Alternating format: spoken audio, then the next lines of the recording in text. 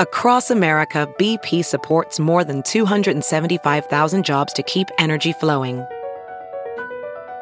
Jobs like updating turbines at one of our Indiana wind farms and producing more oil and gas with fewer operational emissions in the Gulf of Mexico. It's and, not or.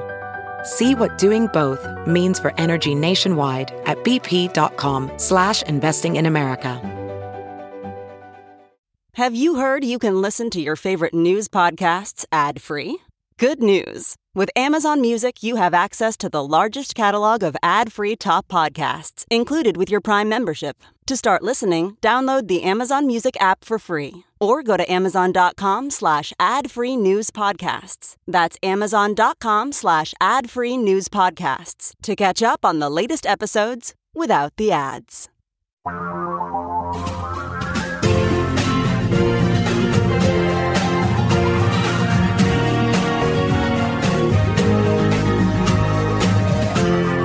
This is the Thom Hartmann Program. So somebody called a couple days ago and said, why aren't the Democrats investigating the Trump crime family?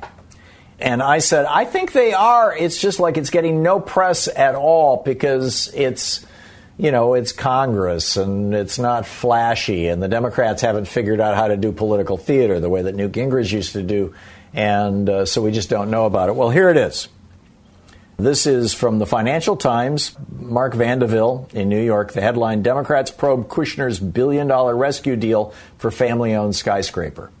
This is the Financial Times. This is not some left-wing rag, right? This is the leading, solid, way ahead of the Wall Street Journal, the leading financial publication in the world, the Financial Times. And I will quote from this article briefly here, hopefully within the realm of fair use. Democrats in the U.S. Congress have launched an investigation into whether Jared Kushner's desire to secure a billion-dollar rescue for a skyscraper owned by his family played a role in Donald Trump's decision to support a Saudi-led blockade of Qatar. Now, I have been talking about this since it happened. Remember when the Saudis and the UAE cut off shipments of food and fuel into Qatar? And I was saying they're doing this with the open approval of the Trump administration, because one of our largest military bases in the world, right, the 5th or 6th Fleet, whatever it is, the CENTCOM is in Qatar, right? The Central Command, the Middle Eastern Command is in Qatar. Our Navy is in Qatar. Why would we tolerate Qatar being cut off at the knees? It's inconceivable. And I said, this has something to do with Jared Kushner needing $1 billion, because that same week, Jared Kushner had flown to the Middle East and met with the Saudi prince.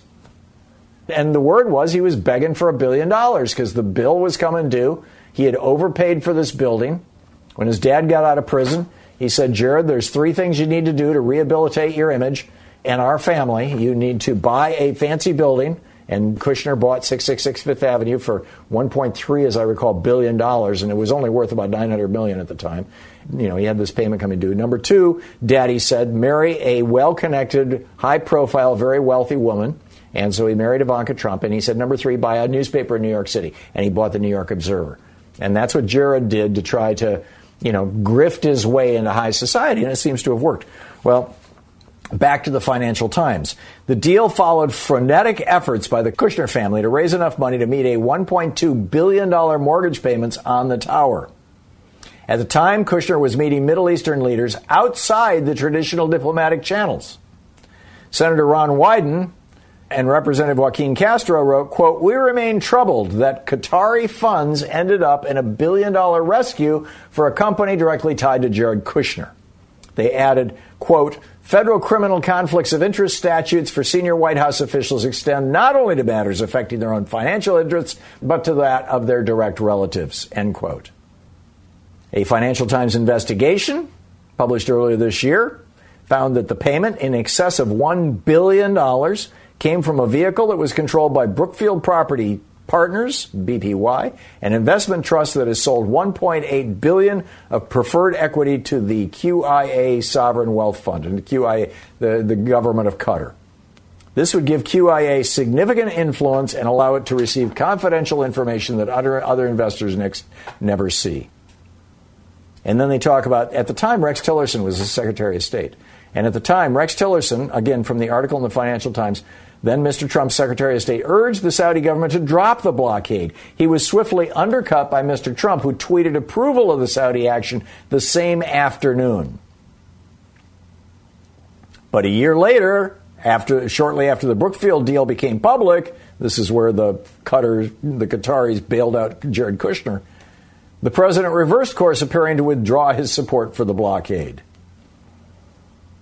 And then this is what Ron Wyden, our senator here from Oregon, wrote. He said, quote, "The stunning reversal in U.S. policy towards Qatar raises serious questions about what role Jared Kushner and the financial interests of his family may have played in influencing U.S. foreign policy regarding the blockade."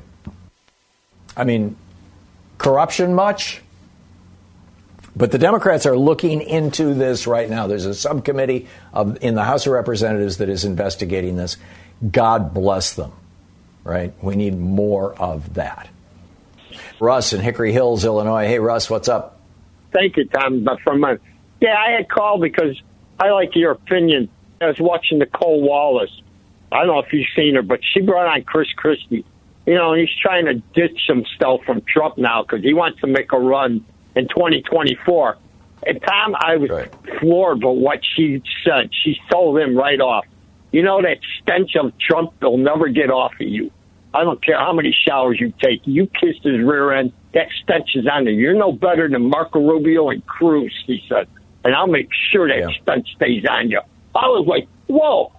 I'm hearing more and more of this out of, like, Chris Hayes and Ellie Velter, even Joe Scarborough, Tom. They have just about had it with these Republicans trying to run from them now. But, you know, she's not a bad girl, Nicole Wallace. I mean, she's pretty much. There's a guy who took a baseball bat to an 80-year-old woman. Do we have to forget that from him? And now he's trying to act like the nice guy. Chris Christie took a baseball bat to an 80-year-old woman? Remember what the unions, when he was the governor, and he threatened the old teacher unions? Remember that? I didn't know that. No, I didn't. Oh, he threatened the old lady with a, I run New Jersey. You unions are going to buckle under me. Yeah. Wow. Yeah, I know about a baseball. Well, he told that old lady off pretty good. Yeah. Okay. Well, the lesson for me in this, Russ, and I suspect this is probably lost on a lot of people, and I think it needs to be put out in the open and made explicit, is Nicole Wallace. When I see Nicole Wallace and I see the transformation in her politics, I think I'm seeing the same thing that my father went through. My father was a Republican up until the day he died. But there was a turning point for him. He died in 2006. And the turning point happened right around the Iraq War. And at that point, I think that my dad started because I had the conversations with him, started questioning what the Republican Party was really all about.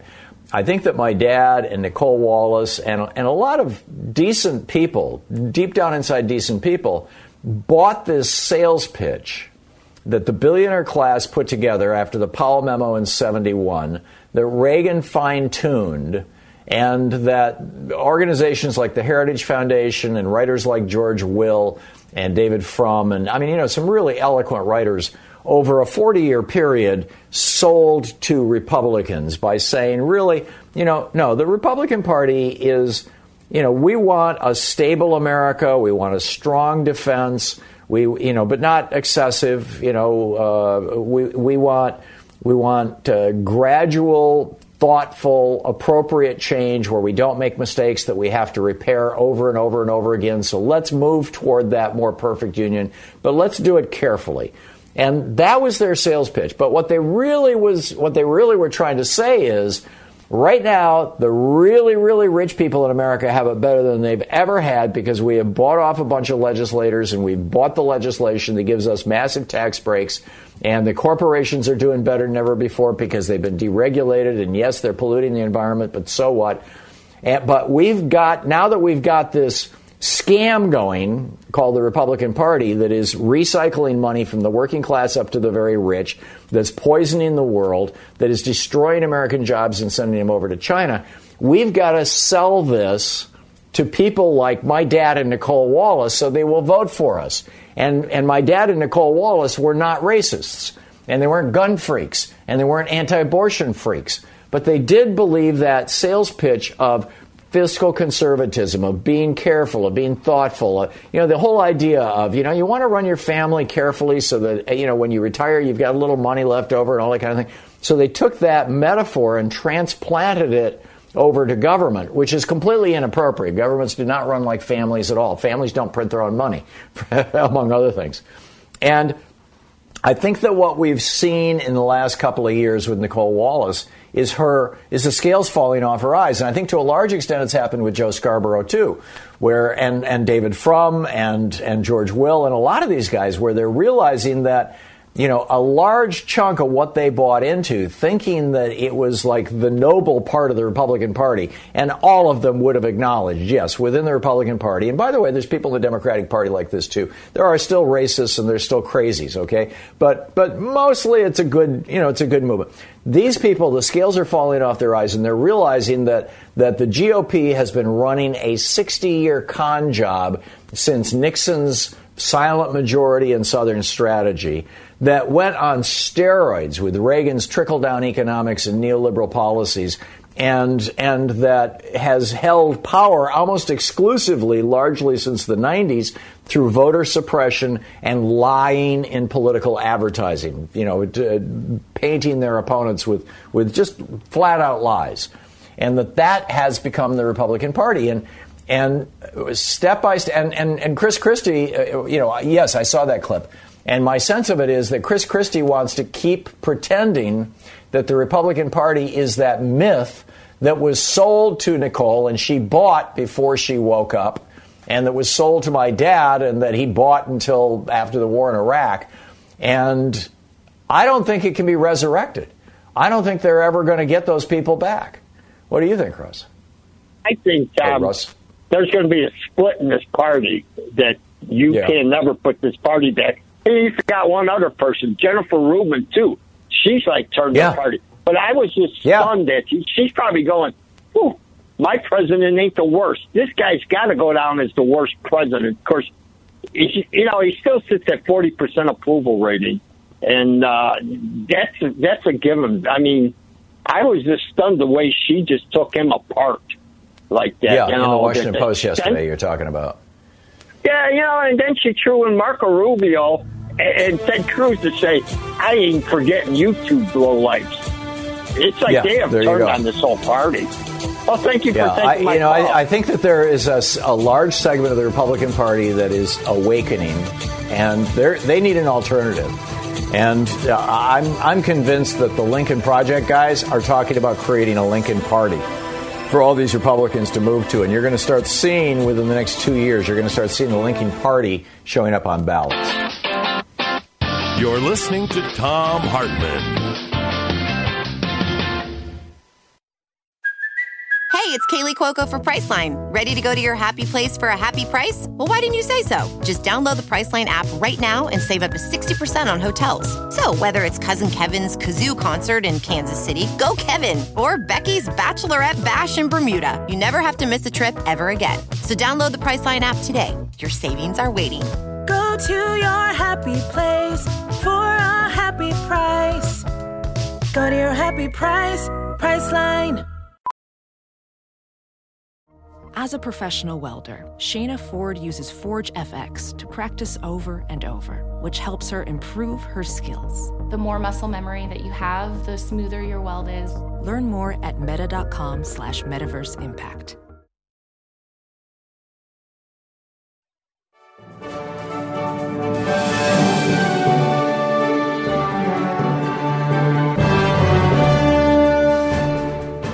Our book today is It Came From Something Awful, How a Toxic Troll Army Accidentally Memed Donald Trump into Office by Dale Barron.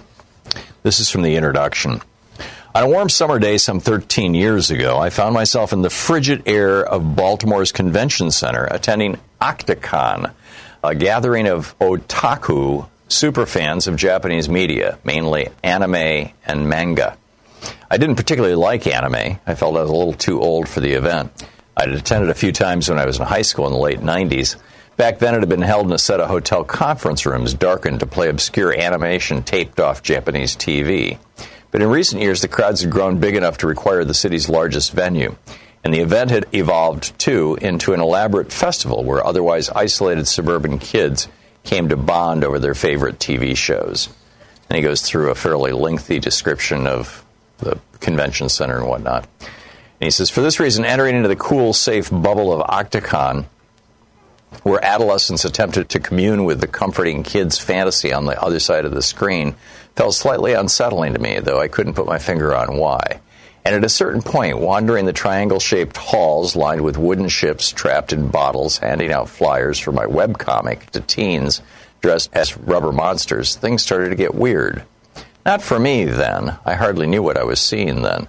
But for all of us, now. Years later, I realized I had become an indifferent witness to a turning point in history, a vast secret hinge upon which world events would swing. What did I see? Well, more of the same, kids in costumes. At the front of one room, there was a 15-year-old boy with a sharp chin, golden locks, and a baseball cap, going through a PowerPoint presentation that was a mixture of web statistics and lewd jokes mocking various types of pornography. These included many fan-drawn images of the boy himself, depicted as a curvaceous pink cartoon cat girl wearing white panties. As the increasingly silly Photoshop drawings slid by, the raucous crowd shouted words of encouragement, gearing up for the late-night techno dance party that would follow. Despite all the adulation, the boy seemed slightly ill at ease. The cap was slung a little too low, as if to disguise his eyes, and he let his friends at the table do most of the talking. This was one of the first meetings of the now infamous online message board, 4chan.org. The boy in the cap was the site's founder, Christopher Moot Pohl. In October 2003, bored and in need of porno, he had programmed 4chan on a whim to trade pictures of anime girls with his friends, but soon discovered thousands and eventually millions of other people wanted to use it.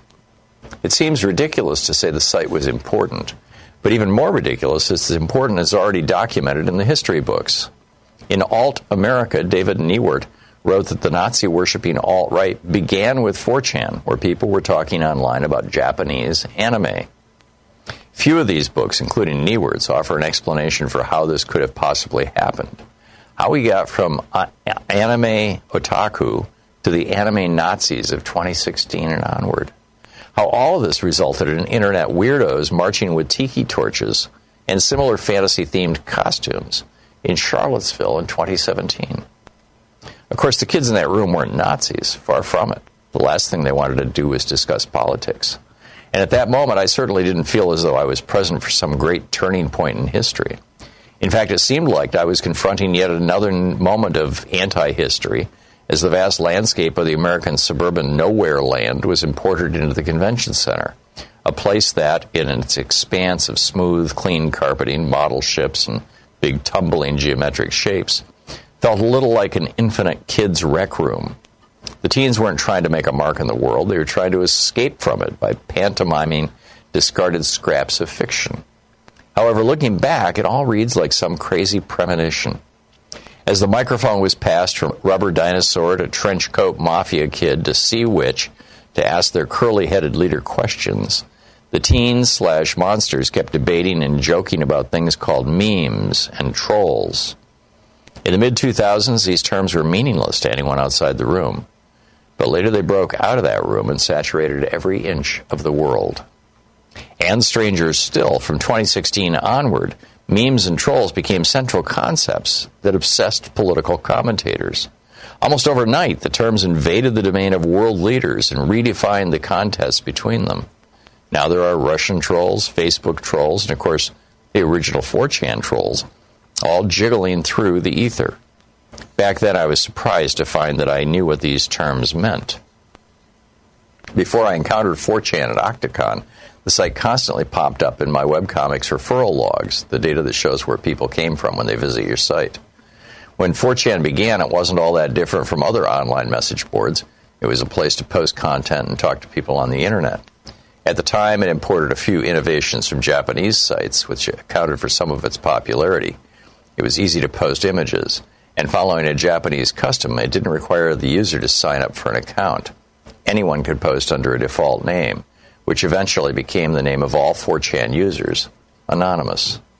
But this hardly explained why it ballooned so rapidly, why almost as soon as it appeared, people began gathering to celebrate it. The book, It Came From Something Awful by Dale Byrne.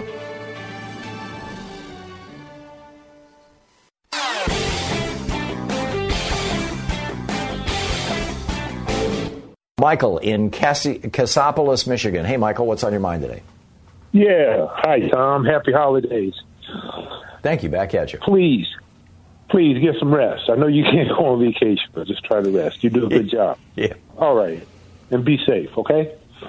Look, you too. I called about my optimism, okay? The thing about conservatives is not that they're not smart, they're myopic in their vision, and they have money. And because they don't use the truth, they can confuse people. I called to talk about my optimism based on this new administration, the president-elect coming in. Mm-hmm. And mind you, I'm a hard-charging, radical progressive. Yet, the president-elect and my vision for the country are more aligned than those labels show. But what I want to say is truthfulness is something you just mentioned. They're not giving the truth.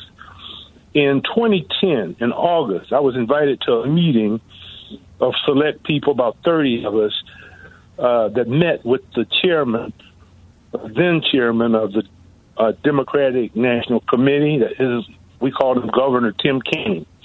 And he was tasked with going around the country. He was tasked by the president to find out why enthusiasm was so low in 2010. So he asked our opinion. So we went into this meeting, and we gave it to him direct, and why enthusiasm was down in 2010. And we told him that. But the thing is, Tim Kaine said to us, we're there because we're generous with our time and our money, okay? And the president just wanted to know. And he spoke with the president every day.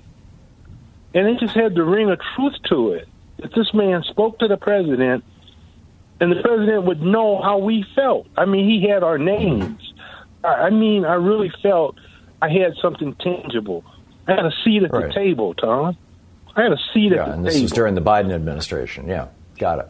And during the Trump or the Obama administration. Excuse me, Obama. Now, Senator Obama, 2 years prior to that, in August of 2008, Senator Obama asked that we send emails thanking Joe Biden for accepting to be his running mate. So I sent a thank you note, and I'm thought, this is a weird request. Now, 12 years later, I can see the genius of it.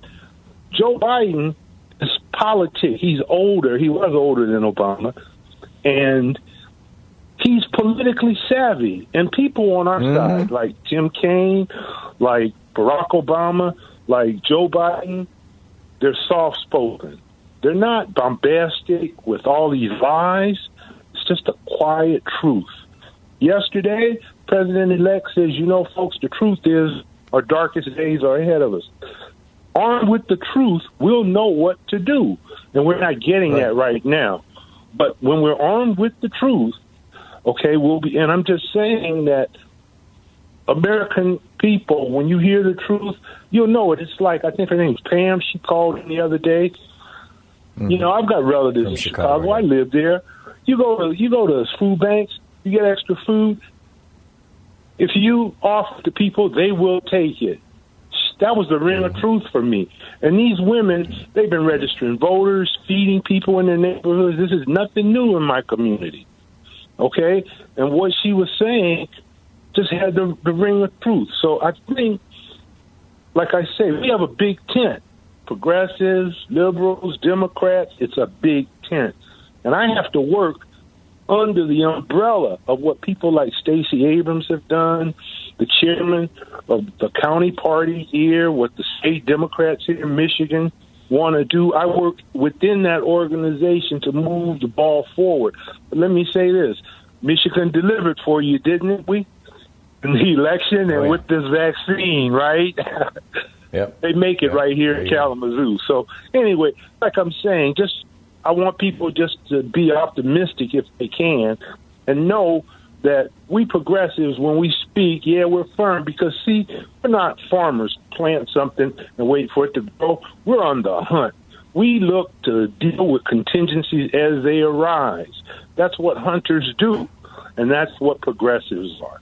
And sometimes when we speak, I know our language is kind of harsh, but we have to fight back. Like, they'll throw up buzzwords, radical, extremist, abortion. Well, you hone down something like a man and his wife being counseled by their doctor, how the baby won't live or the life of the mother will be at risk. I've been there. You can't encapsulate that in one word, okay? There's a lot to it. In that counseling session with my wife, with the doctor, the word abortion never came up. Talked about the life of my wife, and many thousands of us have been there, and I'm just tired of them simplifying it down to pro-life, pro-choice. No, we need to fight back, and we've got a progressive language. When they throw these things up, we can answer because we're hunters. You hear me?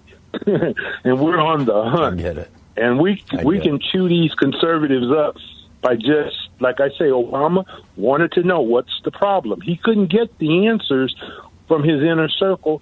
He, came to people who dedicated time and money. And as far as my generosity, ask Free Speech TV, ask Bernie, ask Hillary, ask TomHartman.com. I contribute wherever I can, when I can. And that's what we're going to have to do. Like Pam in Chicago, we're going to have to give. We're going to have to get out here. When this administration starts, we're going to have to work with our county Democratic parties, and we can move the ball forward on this. So I think up until now, mostly what we've been doing is kind of a holding motion. We've been trying to prevent this being swamped by this wave of fascism and hatred and misogyny and racism that has been flowing out of the White House and out of the Republican Party now for 4 years, and arguably for more than 40 years, going back to Reagan. In fact, you could take it back to Nixon. One other thing. And now you can't destroy we're the going to have an U.S. opportunity to move forward. Yeah, that's right. There you go. And look, Michael, we've got to move forward. Michael, thank you for the call. We've got to move forward. That's where we're going.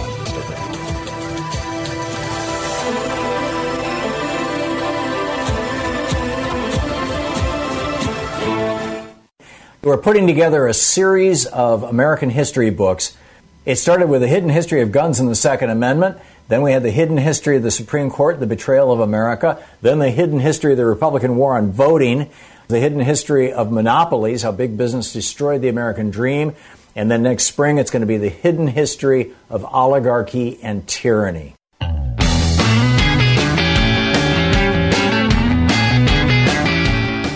Frank in Keene, New Hampshire. Hey, Frank. Been a long time since I was in Keene. What's up?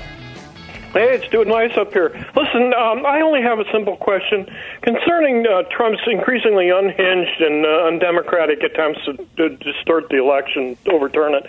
What can the average person do we can call our Congress people and our senators, but New Hampshire is unfortunately all Democrat. It doesn't do much good to call the Democratic senators the representatives. So what? And of course, you can't call the representatives from the other states because you can only call them if you're in their district. So what can I do? Well, one of the things that Bernie always used to suggest was, although this doesn't work with COVID, he'd say, rent the local town hall and then, invite everybody and then invite the member of Congress to come to face their voters. You do what you can on social media. I see that you're watching us on Facebook Live right now. Promote your point of view on that social media platform, even though it means you're making Mark Zuckerberg richer. And to the extent that you can support what's going on down in Georgia and things like that, go for that. But I don't know beyond that. Frank, thank you for the call. Steve in Tampa, Florida. Hey, Steve, what's on your mind today? Hey, how you doing? I'm hopefully bringing you a little bit of holiday cheer today with some giggles here. My idea was that whoever the AG is that Biden appoints, let's say Sally Yates, is basically probably going to manage about 50 different special counsels assigned to certain corrupt issues that the administration has been a part of this last 4 years. But would it not be fun if some way Chris Christie were part of a team that investigated Jared Kushner and all of his dirty deeds, everything that you mentioned? Would that not be fun to see him chasing Jared Kushner, for the next year or two? Yeah, to the point that Nicole Wallace made on MSNBC, I didn't see it live, but the clip's all over the internet, where basically she said, what are you going to do to get the stink of Trump off you? Good luck, buddy. Having Chris Christie become part of a program to investigate Jared Kushner might do it. I mean, he wants to be president in 2024. I don't think he's got a chance, but, might do it. Yeah, it's an idea, Steve. I was thinking because he prosecuted his father, right? He sent his father to jail. Yeah. Wouldn't that be interesting to see him prosecuting the son as well? Yeah, I'm with you. Steve, thank you. That's a good one.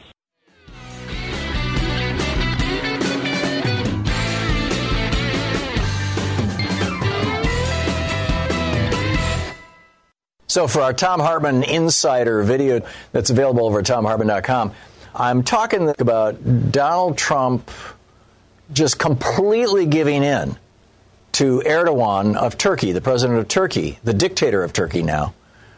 And this theory that Jared Kushner okayed the killing, at least the capture, perhaps the killing of Jamal Khashoggi to Mohammed bin Salman, and that Erdogan has the tape of it, and that when he called up Donald Trump and said, I want you to pull out of Syria and give me those Kurds so I can kill them and take that land, that he did it because Erdogan threatened him.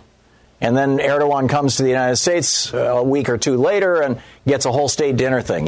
Check it all out. It's over at ThomHartmann.com. I think you'll find it fascinating. Hi, Thom Hartmann here. In my new book, The Hidden History of Monopolies, How Big Business Destroyed the American Dream, I'll be taking you from the birth of America as a revolt against monopoly, remember the Boston Tea Party, to the largely successful efforts of both Presidents Theodore and Franklin Roosevelt and other like-minded leaders to constrain corporations' monopolistic urges, to the massive changes in the rules of business starting during the Reagan Revolution that have brought us into the cancer stage of capitalism. In the foreword by Ralph Nader, he says, this is the most important dynamic book on the cancers of monopoly by giant corporations written in our generation. End quote. It's the fourth in my Hidden History series. And don't forget, democracy is not a spectator sport. Democracy starts with you. Tag, you're it. Kirk in Lakeland, Florida. Hey, Kirk, what's up? How are you? Tom, my point is very straightforward, and that is that if Trump, in light of the tax returns and him not paying much in tax returns over the course of the last decade or so, he's also needed more police protection. So, in essence, if he's not paying taxes, hasn't he essentially defunded the police? Isn't he essentially defunding the military? His trips that cost millions of dollars to go to Mar-a-Lago, not funded by any of his tax dollars. So it was really just a point of showing the hypocrisy. So if there's a lot of Trump supporters who are saying, yeah, it's legal, yeah, that's fine, but if you're a law and order candidate, you better pay your taxes. So that was my point. Right. Thanks, Tom. Yeah, point made, Kirk, and a good one. Thank you. And by the way, let me add to that, the millions of dollars that the Trump campaign has yet to pay to cities all over America for police protection when Donald Trump comes to town for his campaign rallies. David in San Francisco. Hey, David, what's on your mind today? Yeah, all right, Tom. Just before the big Tulsa rally, when Trump was out there doing other rallies without masks and the epidemic was rapidly spreading, I was lucky enough to call a legal talk show down there in Tulsa, and I got the one of the city supervisors and asked them, as I understand it, the Tulsa rally was held in a public building. It's their public arena. I think they've privatized it. And I was able to ask, if there was a performance bond, that if Trump held that rally without face masks, would he waive the performance bond? And the supervisor agreed with the principle of it, and he wasn't sure if they had actually done it. Now, if the news has come out that that Trump is really more bankrupt than it would seem, and if it comes out that Brad Parscale and the Death Star operation pretty well bankrupted the campaign, I'm just wondering whether each of the venues that he's attempting to hold rallies in, if they demand a performance bond up front before they even allow him in the building.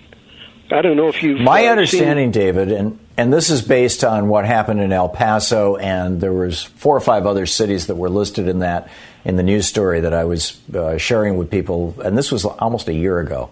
But what this story said was that, and this wasn't about performance bonds and venues, but it's related. It was about the cost of security. Cities, when a big event comes to town, and the city has to hire extra police or pay a whole bunch of overtime, they charge for that.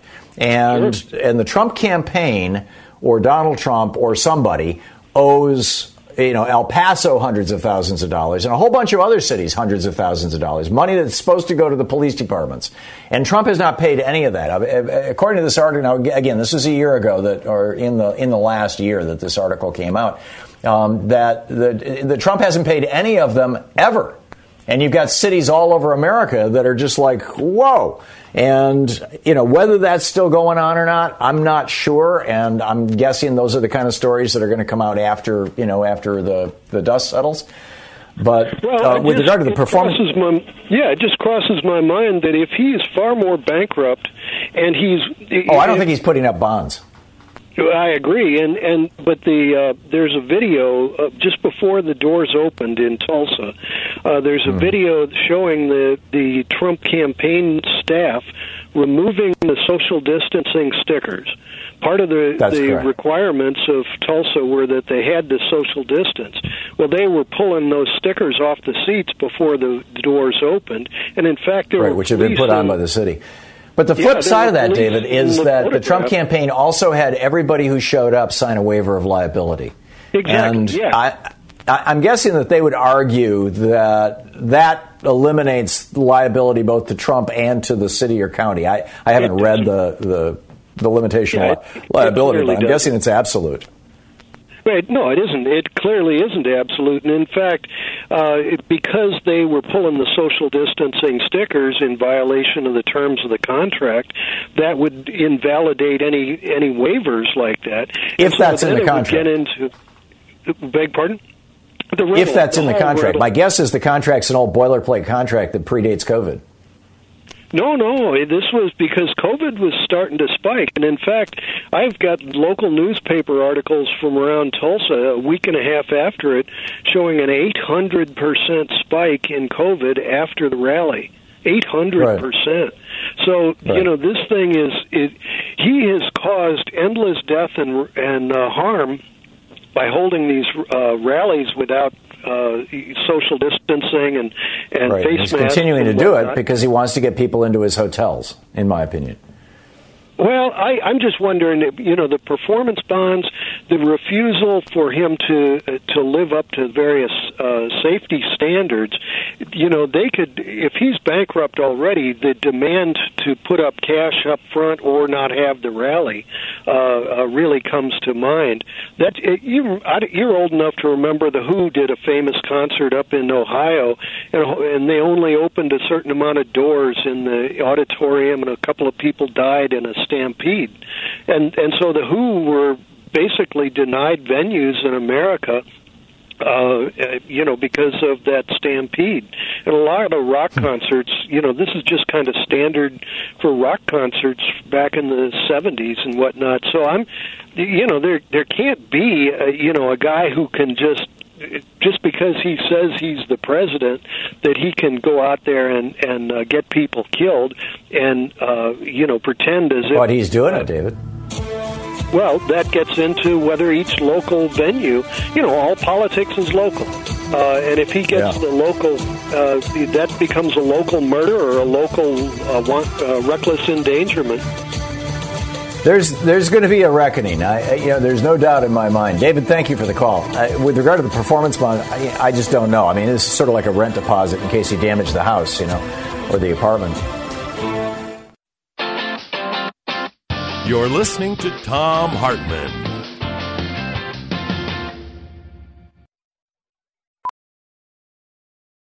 Welding instructor Alex DeClaire knows VR training platforms like Forge FX help students master their skills. There's a big learning curve with welding. Virtual reality simulates that exact muscle memory that they need. Learn more at meta.com/metaverseimpact.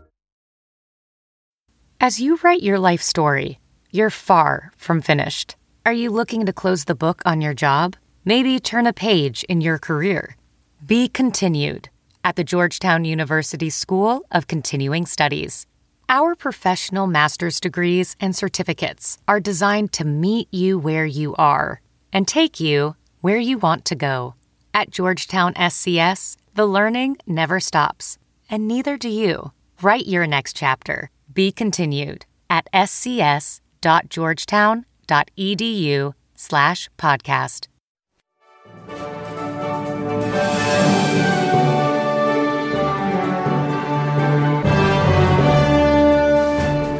Our book today for the Thom Hartmann Book Club is Unmaking the Presidency, Donald Trump's War on the World's Most Powerful Office by Susan Hennessy and Benjamin Witz. And this is from the introduction, page 5. They've described how all the former presidents, with the exception of Herbert Walker Bush, who was ill, were there for Trump's inauguration, as well as Secretary Clinton and her husband, Bill Clinton. And then he continues, the clock mounted down to the key moment shortly before noon when Donald Trump stood before Chief Justice John Roberts. Trump's wife, Melania, held 2 Bibles on which he placed his left hand. One was from Trump's childhood. The other was the Bible that Abraham Lincoln used to take his oath of office in 1861. And then Trump raised his right hand and, repeating after Roberts, swore the presidential oath of office. A momentary silence hung in the air. No lightning bolt struck. Ground did not open. The passage of power in the United States had taken place as quietly as ever. Yet in that moment, an earthquake of sorts did occur, because although the United States may have had more tragically misguided executives at its helm, never before had it had as president a man more obviously misplaced in the office. The mismatch reverberated across the country with the very words of the oath itself. While for millions of Trump supporters, the moment was one of triumph, for a great many others, a sense of dread pervaded the air that morning. This dread had little to do with politics or policy programs. It was not the normal apprehension one might have at the swearing in of a politician one opposes. Even many people who had cast their ballots for Trump shared in a collective recognition that the man swearing this oath was simply not the sort of man who was supposed to be president of the United States. That mismatch and the challenge it poses to the office Trump assumed that day are the subjects of this book. This mismatch is fundamentally a question of character.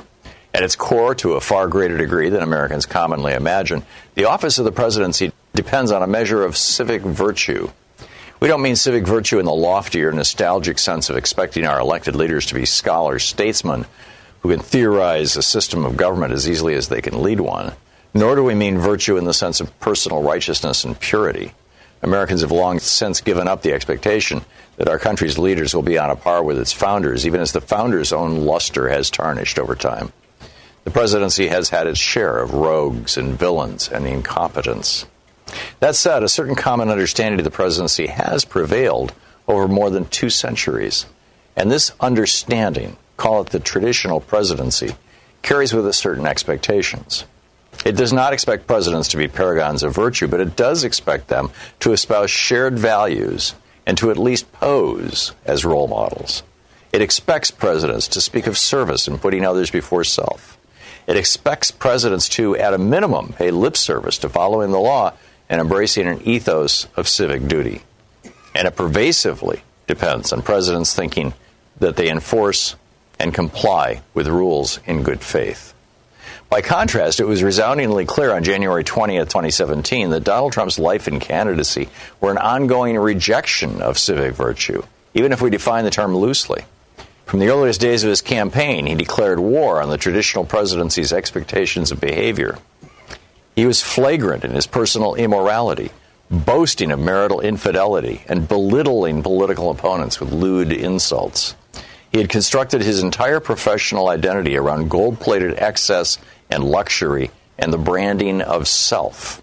As a candidate, he remained unabashed in his greed and personal ambition. Even his namesake charitable foundation was revealed to be merely a shell for self-dealing.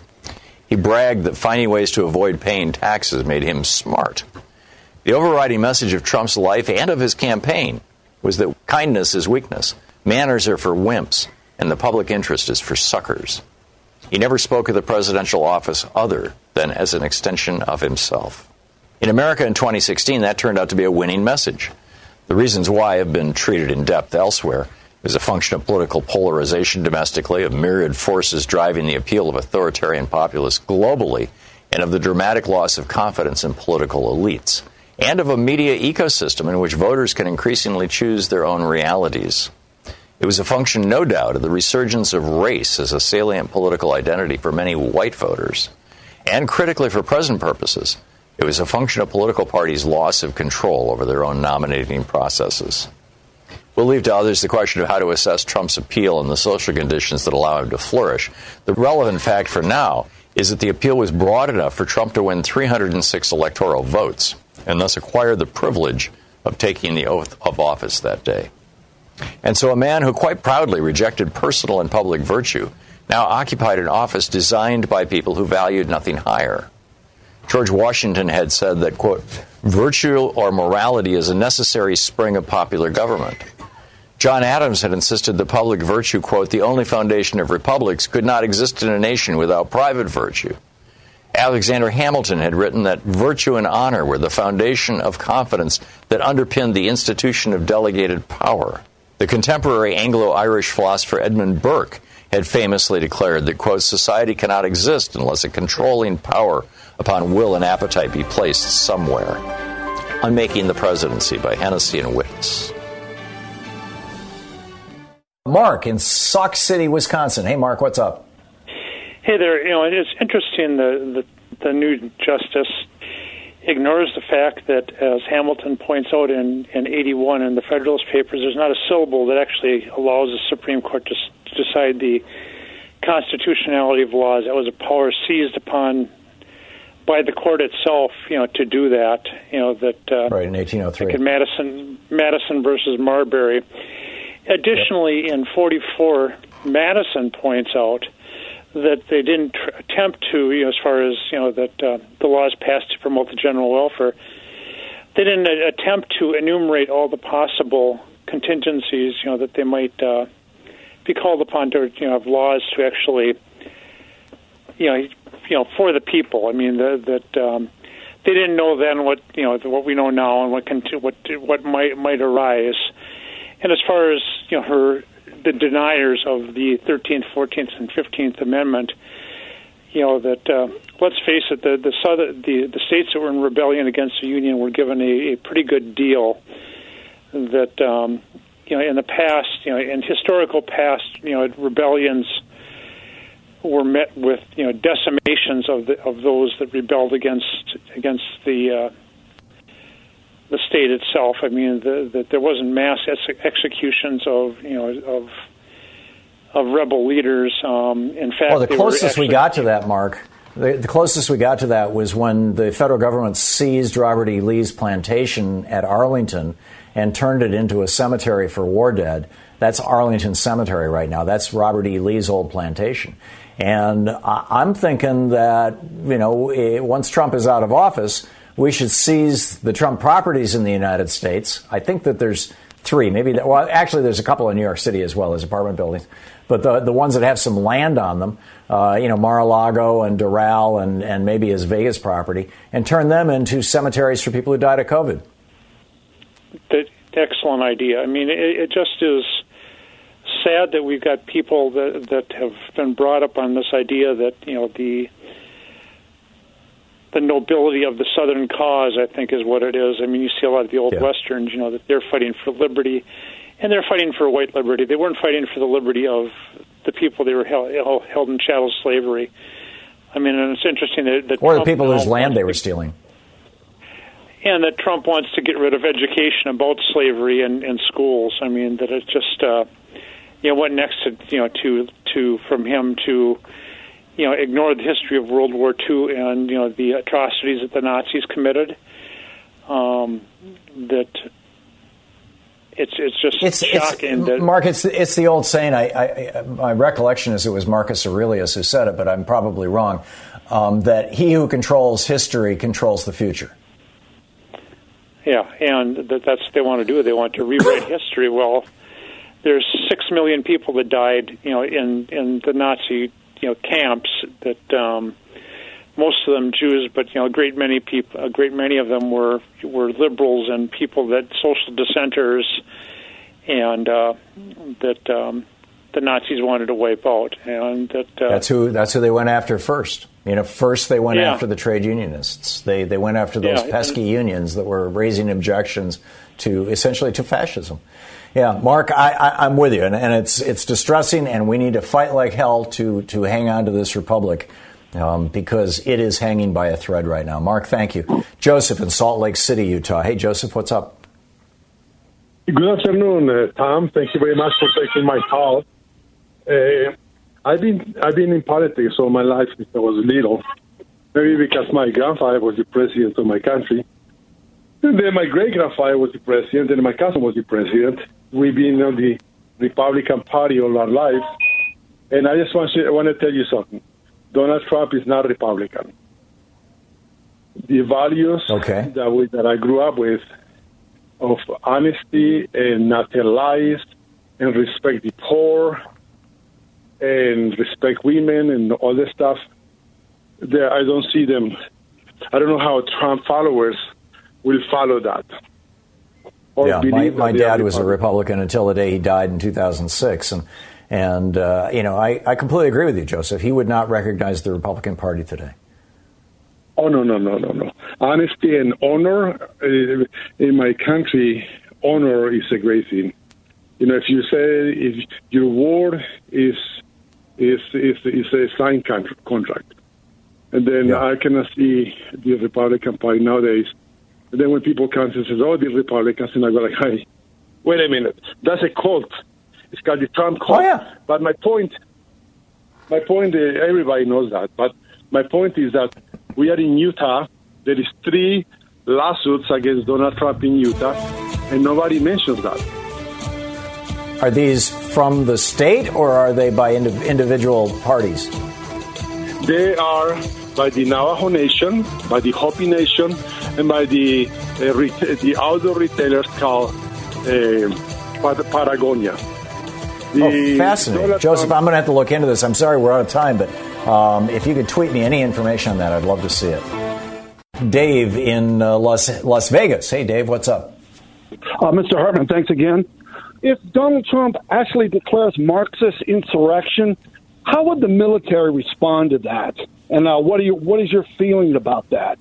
Well, to the best of my knowledge, there's no law against being a Marxist. Whereas, I'm guessing the number of Marxists in this country is real Marxists is very, very small, and they're not interested in launching an insurrection. They're interested in getting together for study groups. This is just rhetoric right out of Nixon's 1968 campaign. That's what's going on. You've got Roger Stone advising Donald Trump, and Donald Trump, running the old 1968 Republican playbook. And I just don't think it's going to work anymore. I really don't. Tim in Chenley Park, Illinois. Hey, Tim, what's up? I have read your book from cover to cover on the hidden history of the Second Amendment and guns. Mm-hmm. And I have then went through the whole book and then highlighted all sorts of parts in it from the first, probably 10 or 12, the first 10 or 12 chapters. Basically, I would have to say that it is fomenting hatred to anybody who's white. I don't know how you can get away with that.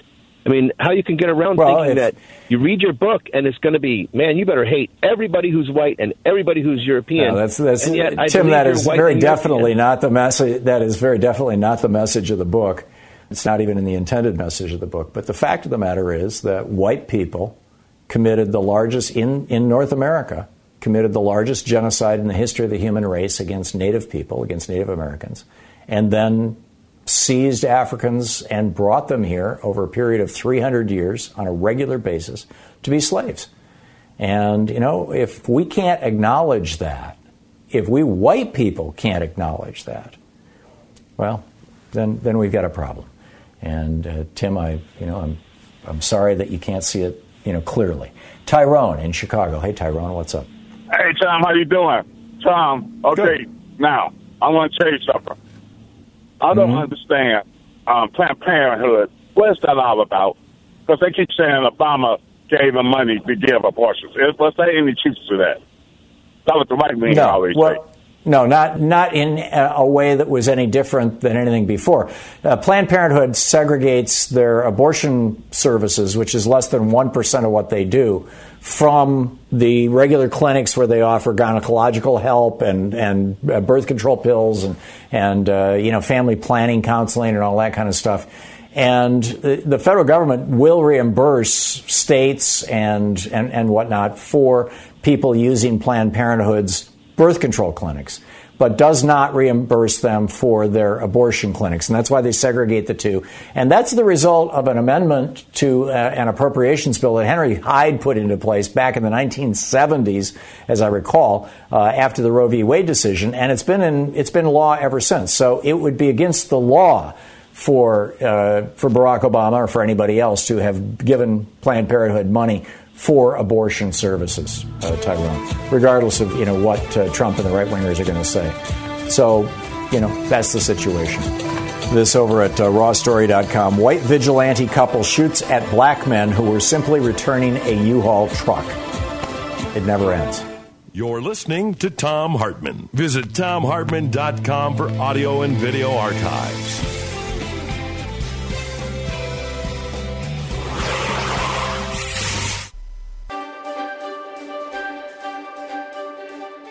And welcome to the Thom Hartmann Book Club, Thom Hartmann University Book Club. Today we're reading from Tears We Cannot Stop, A Sermon to White America by Michael Eric Dyson, who was a guest on our program a while back.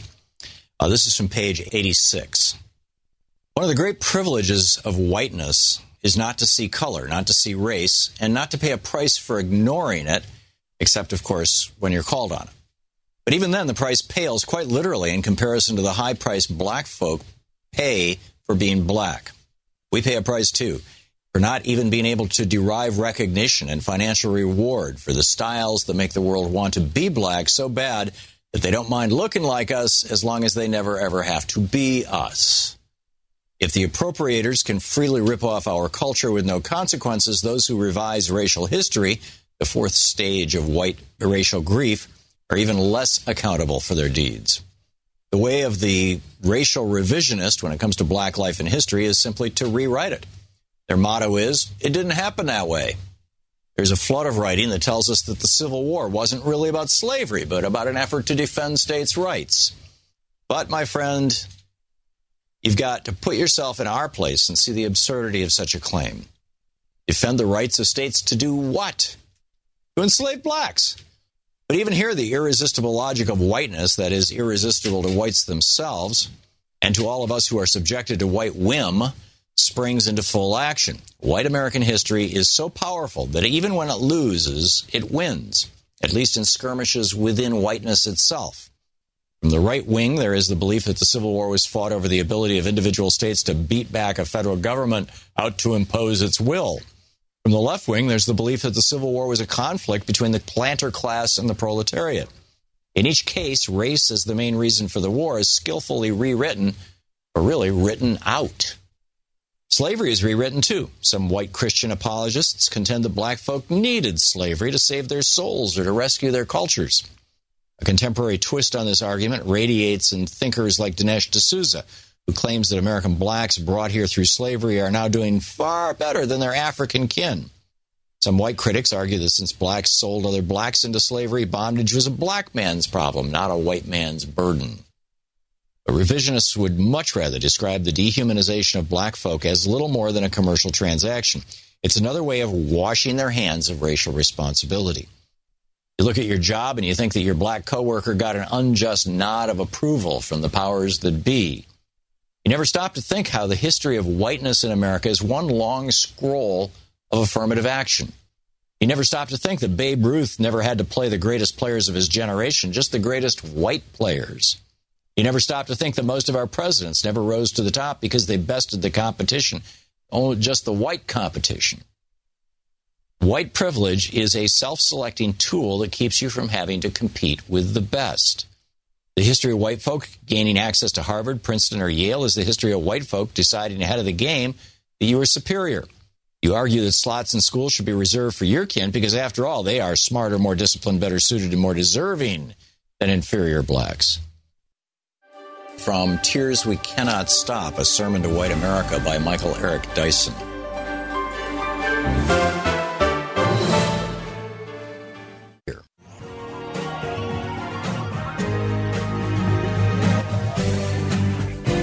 We'll be back with more of the news and more of my thoughts and yours in this kind of national town hall meeting we have here every day on the Thom Hartmann program. And in the meantime, don't forget, democracy is not a spectator sport. Never was intended to be.